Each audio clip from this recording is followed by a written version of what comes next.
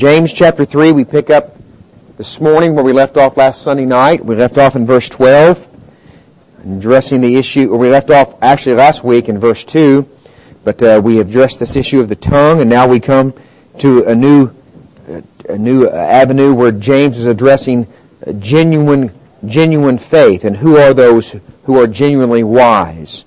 He says in verse 13, "Who among you is a wise and understanding? Let him show by his good behavior, his deeds, and the gentleness of wisdom. But if you have bitter jealousy and selfish ambition in your heart, do not be arrogant and so lie against the truth. This wisdom is not that which comes down from above, but is earthly, natural, demonic. For where jealousy and selfish ambition exist, there is disorder and every evil thing. But the wisdom from above is first pure, then peaceable, gentle, reasonable, full of mercy and good fruits, unwavering, without hypocrisy. And the seed whose fruit is righteousness is sown in peace by those who make peace." And may God add a blessing to the reading of His Word. And Father, as we come this morning and we examine what James had to say to us about both being wise and recognizing wisdom, I pray that you would give us just what we're looking for today, wisdom. Both the wisdom to recognize true and false wisdom and give us true wisdom. We pray this in Jesus' name. Amen. In James chapter 1, verse 18, verses 1 through 18, James deals with the subject of trials and how he expects Christians to respond to them. He expects us to endure in trials with rejoicing. And then in 1:19 through 27, he turns to the subject of true Christianity, contrasting true claims to faith and false claims to faith. And we've seen for a couple of weeks now how the rest of the book is really an unpacking of the three descriptions of genuine faith that he gives in 1:26 and 27. First of all, it shows up in our speech. That's what he says in 1:26. Genuine faith is evident by a person's tongue. We spent some time talking about how you're incapable of mastering the tongue until the heart is mastered, because we only speak that which comes out of the heart. So if we have bitter and cursings, and we have lies, and we have divisiveness coming from our mouth, the problem is not as much about breaking a bad habit in our speech as it is getting our heart broken and under the direction of God. The second thing that he mentioned in the first part of verse 27 is that genuine religion shows up in our care and our need for others, and that's what chapter 2 was about. And then the third thing that he says about true religion in 127b is that it shows up in our refusal to conform to the worldliness that is so prevailing of our day. And I've said to you that that's what the rest of the book is predominantly about. It's about how do we fight off this whole worldliness that we address. And that brings us to the passage that we're going to study this morning. It's a passage in which James speaks about wisdom. Now you may be wondering, why or what is the connection between sins of the tongue and this challenge, this exhortation that he gives us in the area of the tongue? And he goes and starts talking about wisdom. Well, there's actually a fairly obvious connection. You will remember that James, following Jesus, stressed that the tongue was simply a reflection of the heart. That's what Jesus said. You speak that which comes out of your heart. So James, having moved us from the symptom of the problem to the source of the problem, the heart, evidenced by the tongue, he now asks the question about how one knows whether a person has genuine wisdom or not.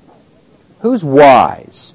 That's the aim of the text, to answer the question. And he asks the question, how can I tell if someone I listen to is wise? Who is wise among us? How does a person know that he is wise or she is wise? Are you wise? Now we have this tendency to take on this false humility and say, oh no, I'm not wise. Somebody else is wise. Somebody has to be wise. The Bible says that we should be able to recognize genuine wisdom. If everybody in this church stands up and says, oh no, I'm not wise, then we have a church full of fools. There are wise people among us. Some of you are wise. I hope that I am wise. I believe after studying the passage that I'm wise. I have a great deal of wisdom still to gain. I recognize wisdom in many of you and a great deal of wisdom still to gain. But how do you recognize wisdom, genuine wisdom in somebody else? And how do you recognize it in yourself? Well, James contrasts worldliness and wisdom.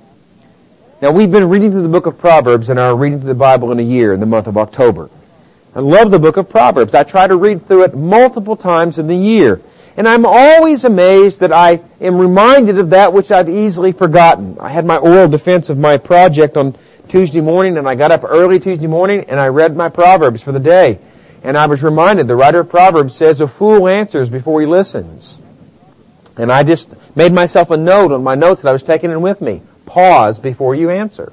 Sometimes whenever you're talking about something that you feel like you know something very well, somebody asks a question, and before they finish asking the question, you're loaded with the answer. But because you were so quick to respond, you didn't listen to the question.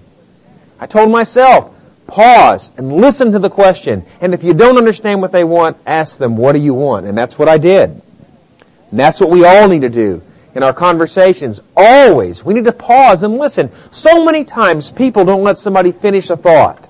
They cut them off in mid-sentence. They cut them off where they think it's going to be. It's rude.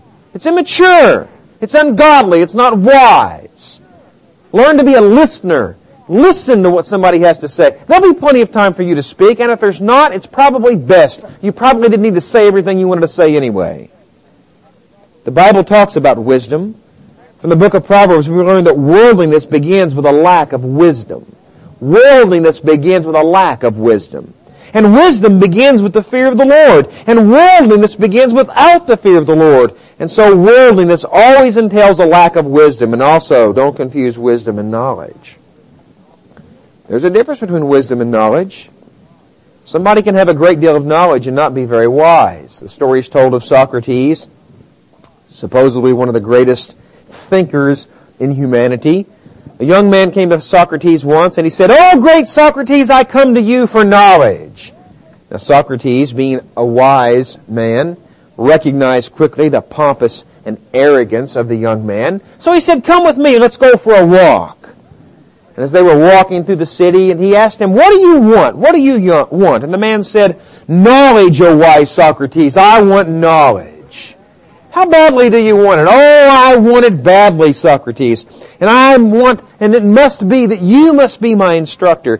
And they ended up at their walk at the water, the sea. And they said, "Come and walk with me." And clothes and all, they walked right out into the sea until they were about shoulder deep in the water. And Socrates, if you've seen any pictures of him, is displayed. There's the drawings of him show him to be a quite large man, not heavy, but muscular, a big man. The story says that Socrates put his hands on this young man's shoulders and he pushed him underwater. And he held him underwater for about 30 seconds. And then he pulled him up and he said, "What do you want, young man?" And he said, "I want knowledge. I want knowledge." In which Socrates pushed him back underwater. And he held him underwater for about 45 seconds, and he pulled him back up. And he said, "What do you want, young man? What do you want?" And he said, "I want knowledge." And he pushed him underwater and held him underwater for another 45 seconds. Until he pulled him back up, and he was coughing and spitting. And he said, "What do you want?" And he said, "Air! I want air!" And he said, "And when you want knowledge as badly as you want air, you'll get it." How badly do you want wisdom? Wisdom from God. When you want wisdom as badly as you want air, when it's been deprived from you, you'll get it. But wisdom and knowledge are not the same thing. Wisdom is knowledge applied. As we come to James chapter 3, verses 13 through 18, James makes 3 observations about wisdom. I'll give them to you up front and then I'll unpack them. The first observation that James makes in verses 13 and 14 is that Christian wisdom is evidenced by a person's behavior. That's the first observation that he makes. It's evidenced by a person's behavior. Now that's not what we would expect for a definition of wisdom, and we'll get into that more in a moment. The second observation that he makes in verses 15 and 16 is a negative description of wisdom. He gives a false wisdom. What does false wisdom look like? Because remember, you don't always define what something is. Sometimes it's good to define what it is not, so you can recognize other false impressions of it. The third observation he gives in verses 15 and 16 is a is a detailed description of what true wisdom looks like. He gives us some things that we should be looking for in a person to determine whether they're genuinely wise or not. Let's take them one at a time. First, the first observation in verses 13 and 14 is that true wisdom is recognized by a person's behavior. James begins by asking a simple question: who among you is wise? Now, there may be a reference here to those whom he addressed in chapter 3, verse 1. Not many of you should strive to be teachers. We don't need any unwise men or women teaching. I don't think that's the case, though. Look at chapter 1, verse 5. I think that he has all of us in mind. Notice that he says, but if any of you, teacher or non-teacher, old or young, any of you in chapter 1, verse 5. But if any of you lacks wisdom, let him ask of God, who gives to all generously and without reproach, and it will be given to him. Anybody. So when he asks the question in chapter 3, verse 13, who among you is wise? I think that he's making this reference to all of us. I think that he's speaking about everybody here this morning at Memorial Baptist Church. Who is wise in Memorial Baptist Church? Who are the wise? Now, how do you recognize the wise members? Well, someone says you look for the gray hair. The Bible speaks about gray hair being a symbol of wisdom. And what it means by that is not necessarily that gray hair is wisdom. It means that those who have lived long enough to get gray hair usually have a little bit more wisdom. Now, some people gray early, and it's obvious. Not just by their hair, but by their lack of wisdom. Nor can you go out and dye your hair gray and then say, look how wise I am, when we would all think you're really quite the fool. So how do we tell who the wise person is? Positively and negatively. Positively. Let's begin positively. It's always good to begin positively, since James began positively. Let him show by his good behavior, his deeds, in the gentleness of wisdom. James says that the positive trait of true wisdom is made evident by a person's humble kingdom service. Now, that's not what you would expect for James to say, is it? That's not what you would expect. Who among you is wise? Most of us would expect for us to give some kind of a definition. I've written a definition that I would expect James to give. I would expect him to say something like this: wisdom is the ability to discern truth when the facts are not clear, like Solomon did when two women brought one child before him and both claimed to be the mother. I mean, is that not the picture of wisdom? Isn't that what we'd expect him to say? Here's a definition of wisdom. Or you might expect Solomon to say this in light of my recent accomplishments: you can recognize the wise man by his degrees hanging on the wall, or by his language that he uses when he talks. Not true. You can have more degrees than a thermometer and not be very wise. You can have the vocabulary of a Webster and not be very wise. Knowledge does not equal wisdom. Listen, there are child prodigies. We were traveling a few weeks ago and we heard of a young man who was 16 years old working on his PhD at some university in quantum physics or something. 16 years old. I was still learning the alphabet at 16. I'll guarantee you that he has a great deal of knowledge. But at 16, I'll also guarantee you that he's probably not very wise. Don't confuse knowledge with wisdom. That's not what James says at all.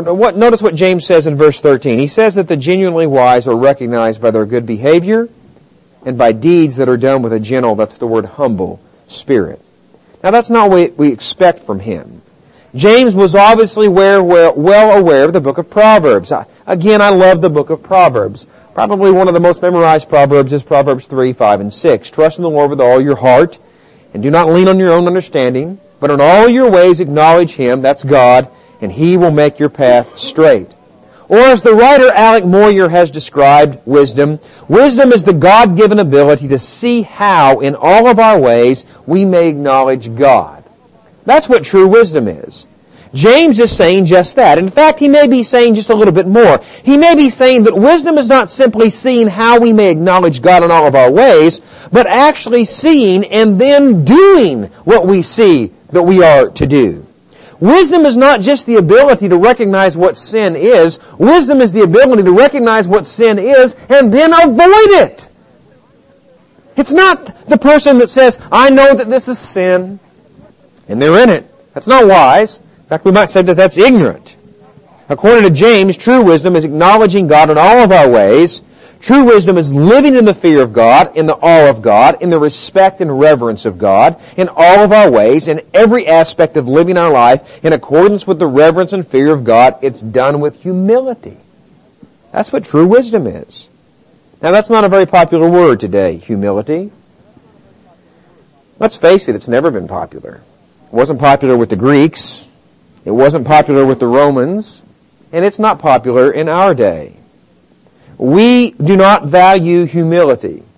I mean, let's just be honest. We don't value humility. We value strength.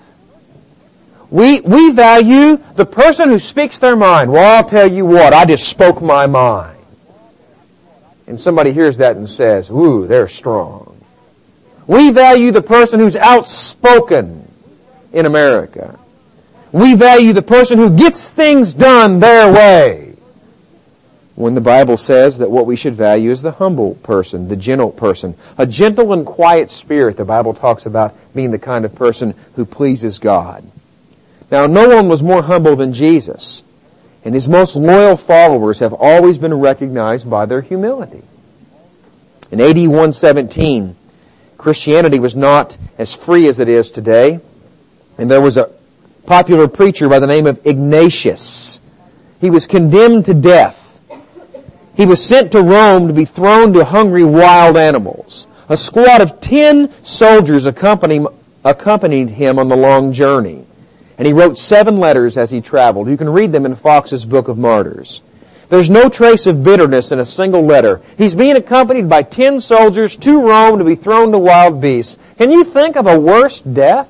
Hanging is far better. Probably being burned at the stake is better. There comes a point when it's gone. But being thrown to wild beasts, to be gnawed on by hungry lions? He writes 7 letters in his journey, and the letters are full of gratitude for kindness received on the journey by the soldiers that were taking him to his death.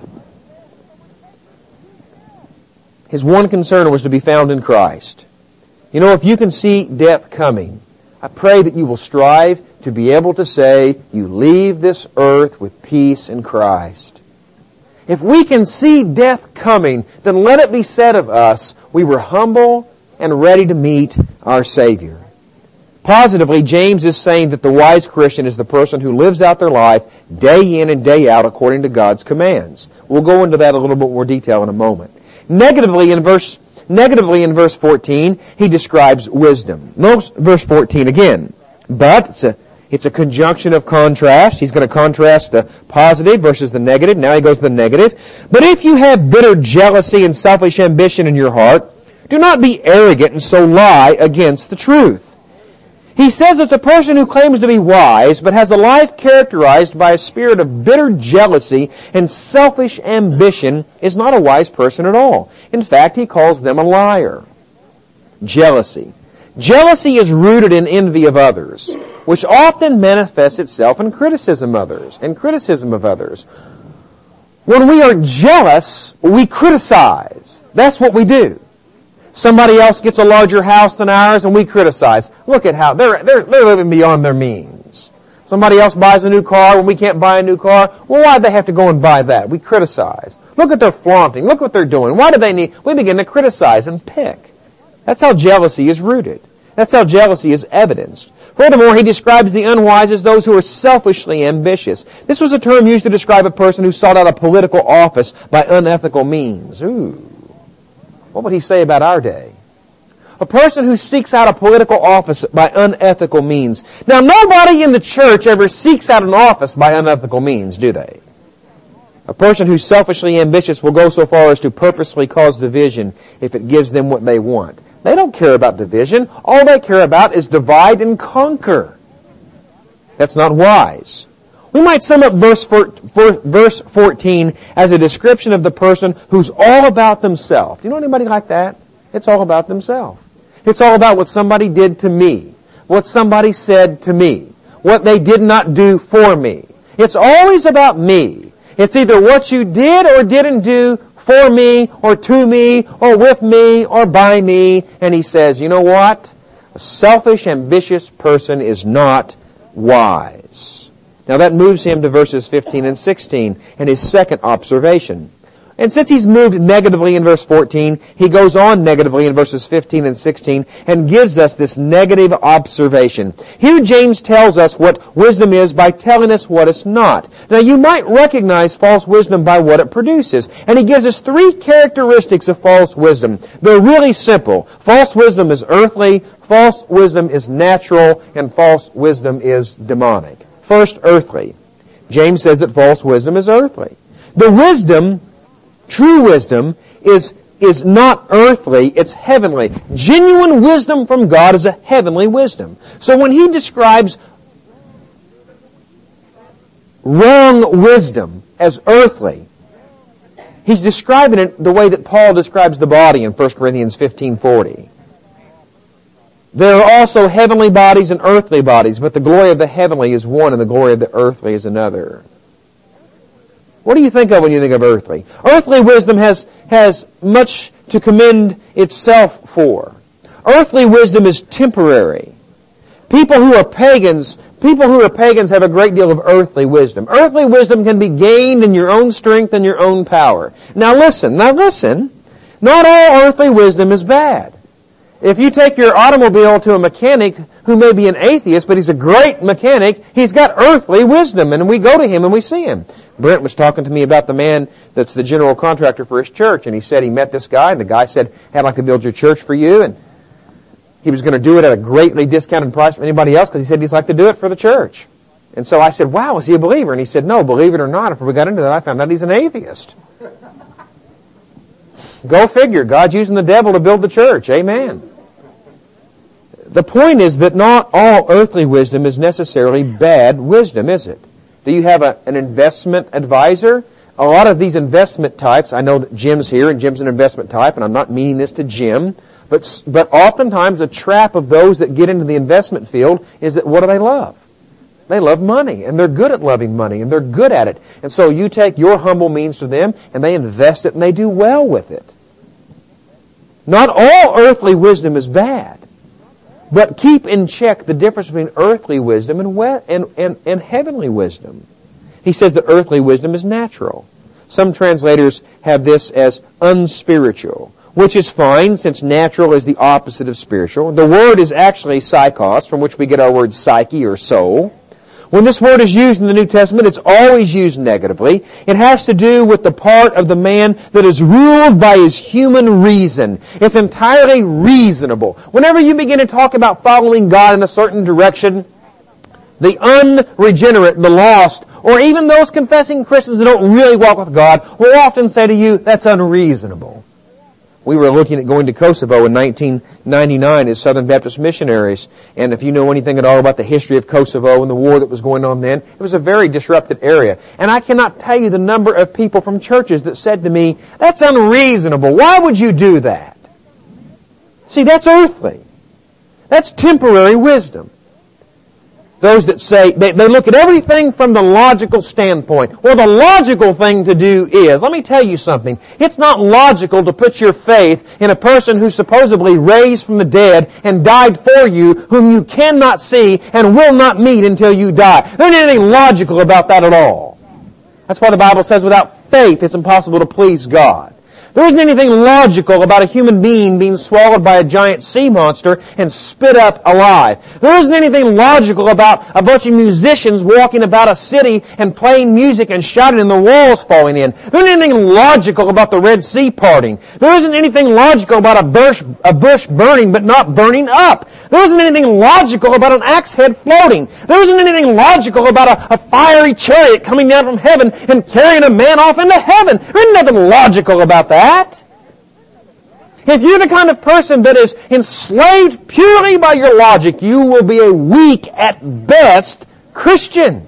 We walk by faith and not by sight. That is not to say that we're not logical. Paul was an immensely logical theologian, but his logical theology was biblical logic, not natural logic. He talks about earthly wisdom as being, or about unnatural wisdom, about the wisdom that is not from God as being earthly and natural, and then he digresses finally to call it demonic. He went from earthly to unspiritual to demonic. Now what does that mean? He means that false wisdom is demonic in its origin rather than being from God. Even Christians can be misguided by demonic wisdom. You say, no, they can't. No, they can't. Yes, they can. Yes, they can. Christians can be influenced by demonic wisdom. I didn't say Christians can be possessed. I didn't say that. I said Christians can be influenced by demonic wisdom.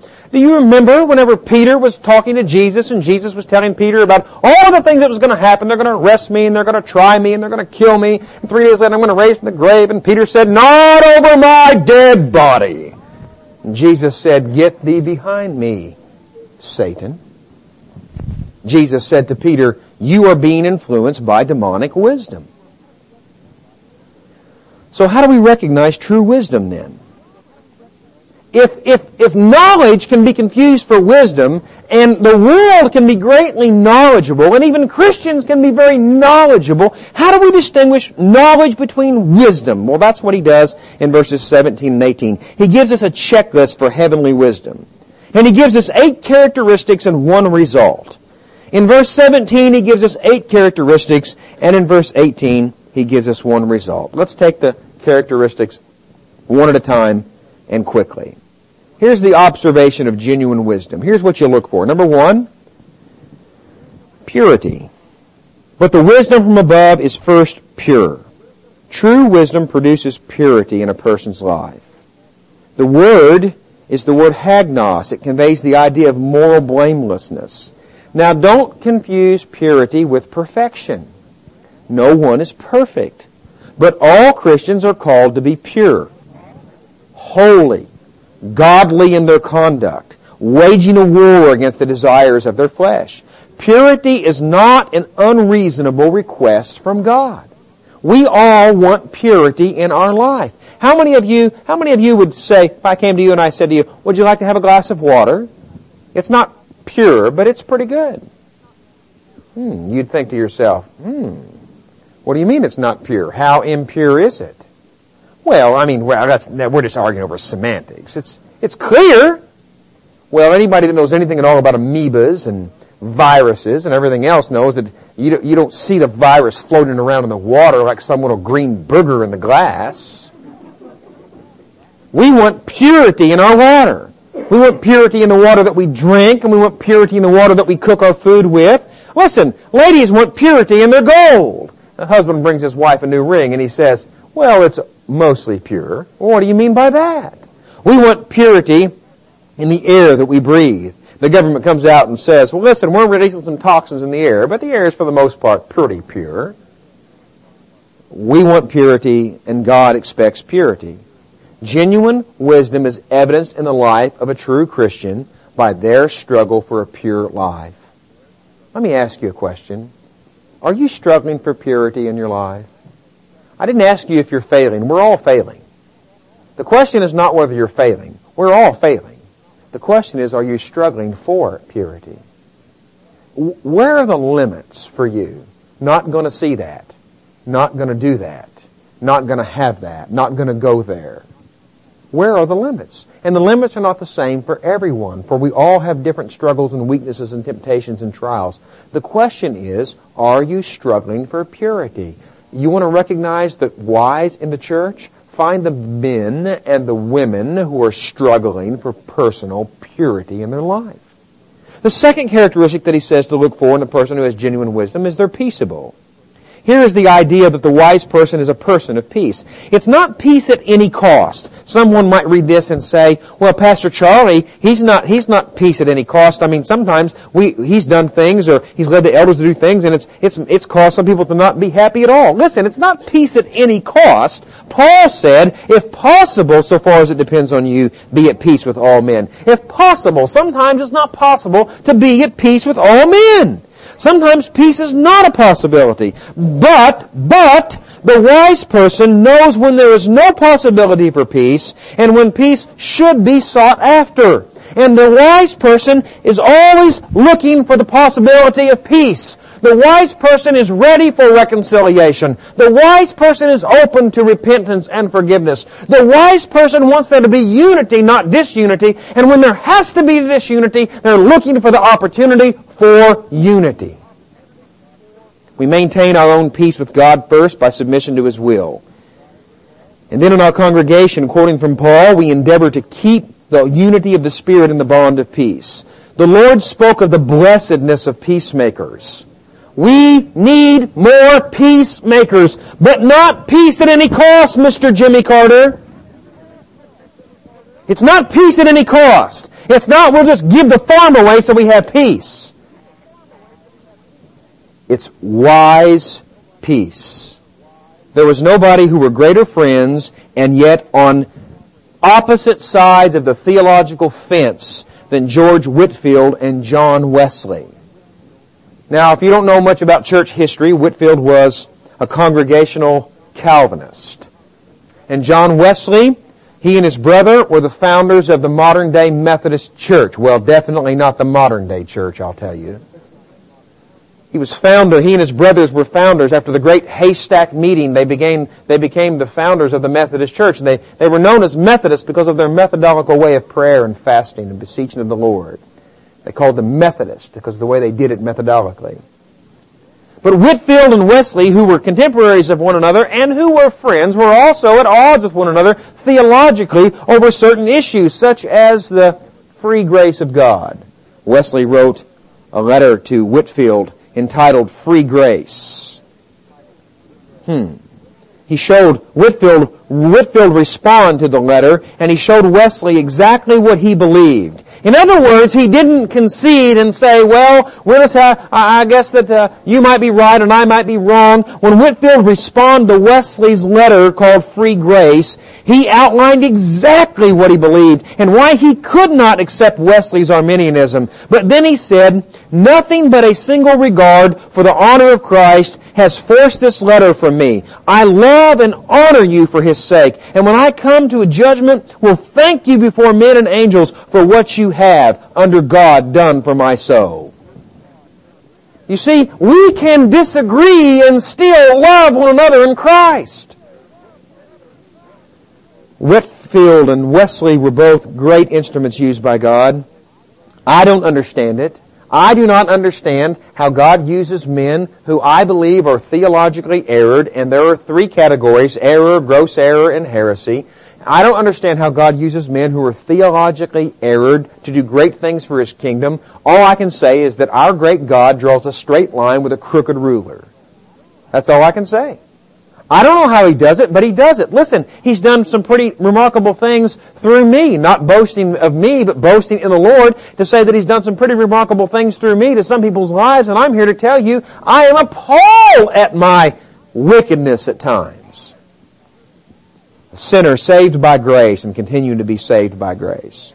How do you recognize those who were truly wise? The first thing you look for is, do they pursue purity in their life? The second thing is, are they quick to try to find peace? The third thing that he says is gentle. The word here means willing to yield to others.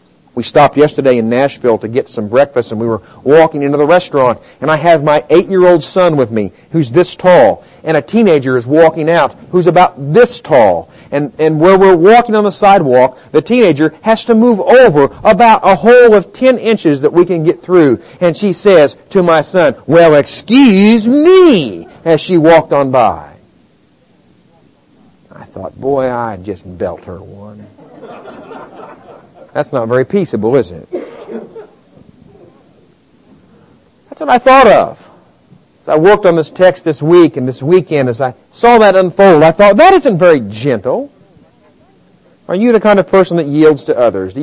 Little simple things like you being the one to hold the door for somebody else, and you allowing somebody else to go in front of you, and you allowing somebody else to have their way and not your way. Gentle. Gentle. Oh, gentleness has not come natural for me. And my children are going to grow up and probably need therapy, Or neither my wife nor I are real, we're not big pacifiers. You know what a pacifier is? You know, somebody bumps their knee, and I see some mothers swoop up their children, and they hug them, and they pat them, and they kiss the knee, and they just let them cry and cry and cry. And Patty and I are like, suck it up! Life's not easy! Get tough now, and you'll make it better later! But gentleness, see, knows when to pick up the child and say, you're hurt. Let me hold you. It also knows when to say in the church, this isn't worth dividing over. A gentle spirit. Truly, those who are wise are those who are pure, and those who are peaceable, and those who are gentle. He says, fourth, they're reasonable. Now, what does it mean to be reasonable? It was actually a military term. It means submissive. It means submissive to a commander. It means that you're not so rigid that you're incapable of having conversation with someone who you may disagree with. Reasonable. It means that you continue to be teachable. Have you met anybody who's not teachable any longer? No, I know, I've studied this and you're wrong. Really? How do you know that I'm wrong? You haven't asked me any questions yet. How do you know that I'm wrong? We haven't looked at any text yet. Reasonable. Genuine wisdom produces a reasonable spirit in a person. Parentally, it's like this. The child comes to the parent and has a request for the parent. And the parent, who's not reasonable, says, no. And the child says, but I don't want to hear it. No. That's not being reasonable. Now, sometimes I realize that there's no time to dialogue with the parent. Sometimes, you know what? When you're walking along a street and you say, come here, you don't have time to be able to say, listen, traffic is running at 35 miles an hour, and this car is moving this way, and this car is moving this way, and it's a possibility that this car could move over, and you would step out because you're not listening to me. All you want them to do is just say, come here! But you know what? There are other times when we should be listening to what somebody's request is and be reasonably persuadable. That's what genuine wisdom is. It's reasonable. All right, present your case to me. Let me hear it. Okay, that's a pretty good case. Let's add some parameters to that, and we can make some concessions here. He says that those who are wise are full of mercy. To be full of mercy is to be active in sympathy and compassion towards other believers and non-believers. Full of mercy. Full of mercy. Look again, chapter 2, verses 15 through 18. There's the picture of being full of mercy. If a brother or sister is without clothing and in need of daily food, and one of you says to them, go in peace and be warmed and filled, and yet you do not give them what is necessary for their body, what use is that? Boy, that's a picture of full of mercy, isn't it? Well, I'll pray for you. Go on. Full of mercy says, what can I do for you? He says, full of good works. You can look at a person with true wisdom and in some measure be able to say, yes, I see fruit of joy and love and peace and patience and kindness and goodness and gentleness and faithfulness and self-control. Self-control, that's a strong one. And in some measure in that person. Now, not all of the fruits are of equal strength. Some fruits are as big as grapefruits and some are as small as grapes. But do you see the fruit of good works in their life? He says in number 7, they're unwavering. Now, this word is translated in multiple ways. In the NIV is translated it as impartial. The King James has it as without partiality. And the New American Standard says unwavering. True wisdom is unwavering. That is to say that it doesn't vacillate. It's not hot one day and cold the next. A genuinely wise Christian is not on again, off again, on again, off again, up and down, and up and down, and up and down. Hot and cold, nice and mean, nice and mean. Genuine wisdom produces consistency. Consistency. Now listen, again, you say, I'm not very consistent. So you recognize a weakness and strive for consistency. Consistency. He says finally that they're without hypocrisy. Now the NIV translates this word as sincere. That's a good merge. The NASB says without hypocrisy. The King James says without hypocrisy. The NIV says sincere. Sincere or non-hypocritical person is the man or woman who doesn't disguise their real motives. They don't have to act one way dependent upon the crowd. When I first came to faith in Christ, and I used to ride my motorcycle with a group of men who would not at all be characterized as Christian. And I found myself having to act one way around them and another way around everybody else. And before long, I didn't ride with them any longer because I didn't like what it was making me out to be. Now, I think today I could probably ride with the same group of men and just be who I am because I'm confident in my walk with Christ. But when I was a new believer, I couldn't. And so what I found was I had to cut certain ties because I found that I was uncomfortable being in Christ among certain crowds. Some people find it just opposite. They're uncomfortable being like Christ in the Christian crowd because they're so used to being un-Christ-like in every other crowd. Without hypocrisy. That's genuine wisdom. You see how James describes wisdom then?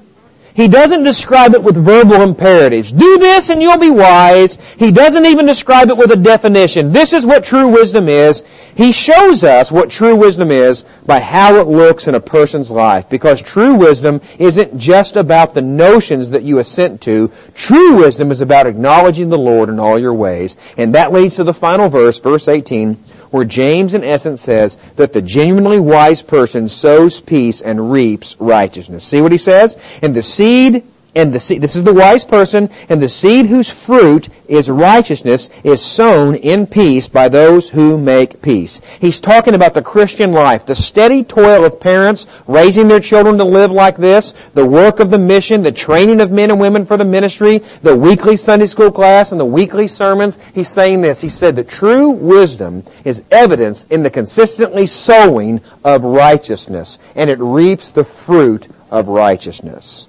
All this, James says, should be done by peacemakers. They practice what they preach. The atmosphere they create in their congregation is not at variance with the gospel of peace. So who are the wise among us? Who are they? Well, James says, take this checklist and look around. When you find men and women who get multiple checks on the list, you'll probably find those who are wise. And this is what I say. May God lead all of us to be wise. And if you say to yourself, I'm not wise. I listen to the message and I'm not wise. Then this is what I close with. Chapter 1, verse 5. Turn back there again. This is where I close. If you're sitting here this morning and you say, but I see so many flaws in my life and I'm not wise. What's James say? If any of you lacks wisdom, let him ask of God, who gives to all generously and without reproach, and it will be given to him. You know what James says? God wants you to be wise. God wants you and me to be wise. Listen, He wants us to have these characteristics. He wants us to be pure and peaceable. He wants us to be reasonable and full of mercy. He wants us to be full of good works. He wants us to be gentle and unwavering and without hypocrisy. And so here's what James says. Do you lack these things? Then ask of God, who gives, and He will give it to you. As I pray for us, we're going to stand and be dismissed with the hymn, Only Trust Him. Only trust Him.